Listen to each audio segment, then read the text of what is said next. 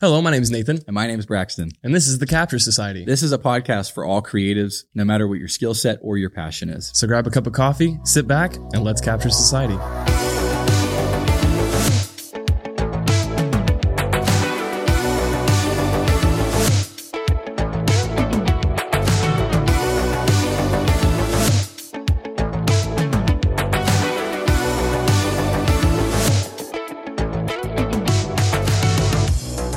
This episode is brought to you by Braden Pitts. Thanks, Braden. So Braden called me last week and he was just really pumped up about the first episode. He said it went really well. I thought it went really well. I got a lot of good feedback, personal text. I know you got some texts that were personal. Like a lot of people seem to appreciate it. So Not gonna lie to you, I count for at least 10% of the views. I look back over the city and like where it was watched a lot. And I was like, it's partially related to me and Nate. Hey, you gotta love what you do, right? So yeah, I was just very excited. I was looking for stuff we can improve on. That's all. Yeah, looking for errors. But no, Braden called me. He was really excited and he just wanted to send some support. So he went ahead and sent us some money to help us support us in doing this. Not everything is free, and that it includes this. So thank you, Braden, for sending your support. And here's your shout out. Yeah, we'll be having some more stuff that we can talk about in some later episodes, but like just merch and some other things coming out. So we'll keep you in mind if you are also wanting to help support. So, all right. So Braxton, what are we talking about today? Well, first two episodes, we really hit on kind of our origin story and how we kind of developed and how we realized this was something that was bigger than us, church, kingdom work, all that stuff. But the cool thing about like Nate and I is that we both had the opportunity to work at a really cool job that taught us a lot. It was hectic. It was fast paced, but it really threw us and made us grow and develop. And so we want to kind of talk about that, the transition from the hobby to a career, because like it or not, churches are so supportive.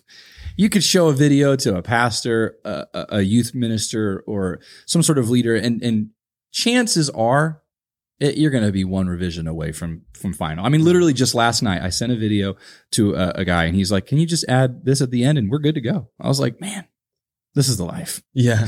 So Braxton and I had the opportunity to work together at this company in Kentucky where the standard was much higher than typical kingdom work. I got to ask, what's your highest version count?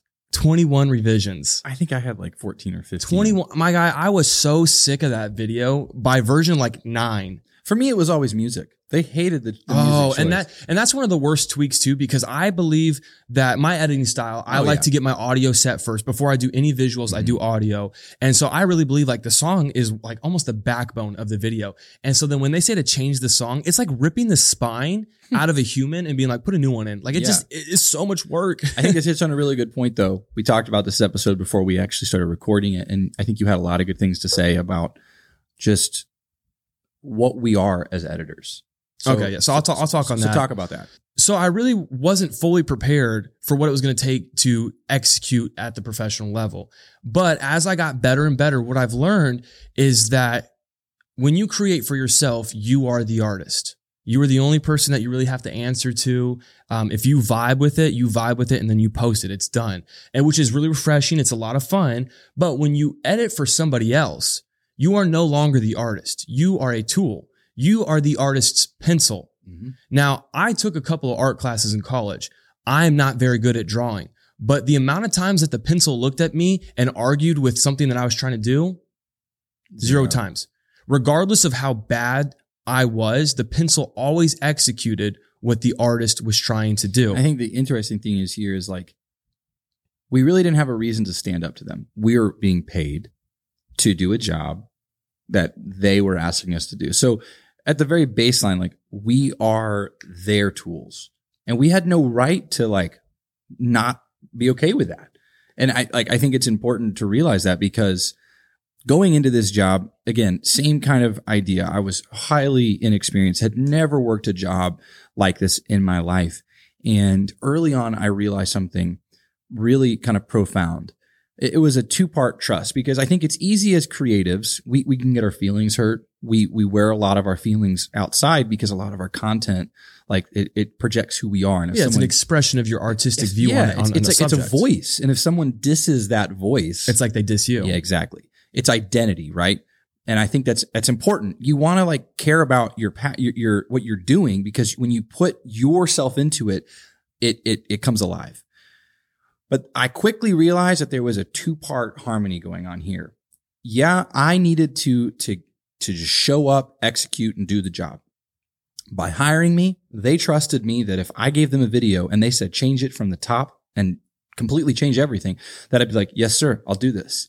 They literally, our titles were content creator. And that is the most generic, broad term of what someone can do. Because any day I could be audio engineer, I could be DP, I could be camera 2, I could be editor, I could be producer or gaffer. I could do everything.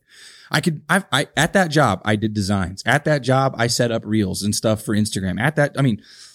We did so much under that umbrella. So by us accepting the job, by us signing on the dotted line, they were saying, we trust you as creatives to create. And we had to execute their vision. And so that 2-part harmony, the people that lasted at that job, that actually enjoyed that job through the stress, were the ones that said, because you trust us to create, we'll trust you to edit.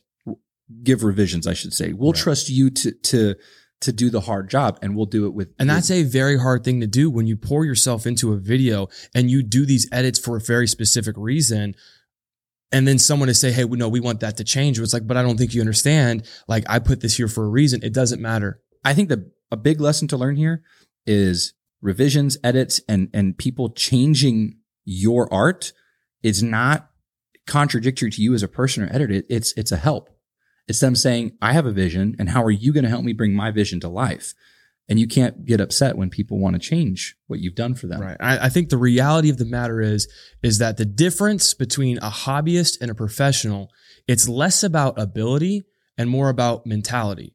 So ability is important. It's incredibly important that you need to be able to execute the videos, the edits, the graphics that your client wants. That's super important. But more than anything, you need to be able to have a professional mindset that says, I am not the artist. I'm just the pencil. I'm going to help them execute their vision. They're coming to you asking for help, and it's your job to execute.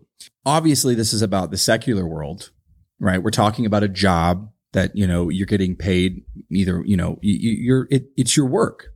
How do you transition this into the church, and how does it benefit the church work? I believe it's all about execution, especially when it comes to church videos. A lot of it is passion driven. A lot of it is like, oh, well, this gives me the chills, but you still have to execute. And I think that content creators, we are kind of perfectionists, especially when it comes to my own personal work. Like, I could sit there on a video and I can just make tweak after tweak after tweak after tweak. And if it's never really going to get exactly to where I want. So what you're saying is your take, like your not transition, your more from like career to back to ministry is I'm going to accept it. I know that what I've done is good enough, and I'm going to let it go. We had a phrase that we always said at our old job. It was, don't mess up good for perfect. And I've taken that phrase with me back what does that mean? Like, what it means is that even though the video might not be 100% ideal, that the graphic might not be incredibly like perfect, it's still a very good product, and it satisfies the need. I'm not saying that you should just be like, well, it works. No, I mean, it still needs to be done with excellence, but what it means is don't trip over trying to get it 100%, 1000% dialed in. There's one thing that you sacrifice when you try to make something perfect. Time. And going back to execution, if the job is to get something from concept to finished concept, time is money, and that can either be for event coverage or if your pastor needs you to do something last minute. My take, transitioning back into a ministry kind of style job, is that I wanted to lessen the amount of revisions. Yeah. If I can walk into the office of my boss, sit down with him and talk for 20 minutes about the project he wants, I should be able, as a professional, to take his ideas and know what I need to do to get them done. If I've listened and I've respected what he's given me, I should know what he's looking for, what he's not looking for, and ultimately be able to give him less videos that need revising, right, and save those revisions for important things. Grammar errors. I am horrible with grammar errors. But if the fixes you're making are things that didn't even match what they were looking for, you're going to spend so much time. And ultimately what you're going to do is invalidate yourself as the person they chose for this job. Right. And I think that's something important as creatives. I'll never forget, just recently I was at General Conference. You were there with me.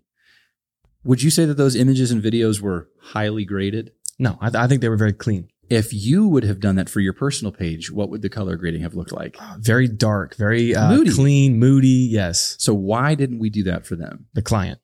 And that to me, like that right there, going into it, they would have posted it had we given it to them. But when you look at the page and you look at the photos posted, it matches their feed, because ultimately what we did for that conference and what the photographers did for that conference was for them. Right. So to wrap this up, a quick question.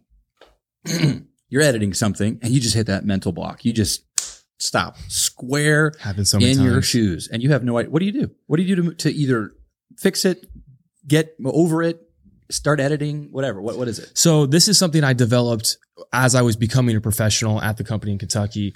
I call it the playbook. What the playbook is it means that I'm no longer inspired. I am no longer feeling creative, but I have a list of edit techniques that I know for a fact I can execute. I call it the playbook. So if I hit that wall, I'm like, okay, well, what if I tried this overlay? What if I tried this blending mode? What if I tried this? And I have a couple of edits that I know. And so almost always at this point, if I do hit that creative mental block, I'll just pull out a play from the playbook and it'll just keep me rolling.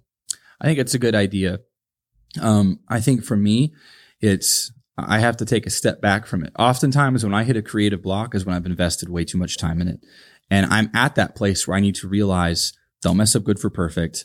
And I physically step back. I close the project. Well, you have to, because you'll get dull eyes. Your eyes will get so dull if you stay on something for too long. Exactly. So, that's just a quick question for you. I like that answer. The playbook. Yeah. A little top tip for you there. Sell it. Yeah. Oh, I should actually design the playbook and then we can sell it to y'all. Speed ramps. Yes. Speed ramps. Okay. Thank you slow so much. Motion. Thank you so much. More slow motion. 120. Yeah.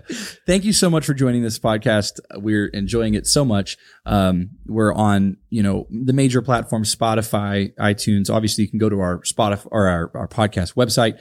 Also, we have an email set up. If you have topics that you want talked about, hit us up, thecapturesociety@gmail.com. Got anything to say, Nate? Thank you for joining us. See you next time.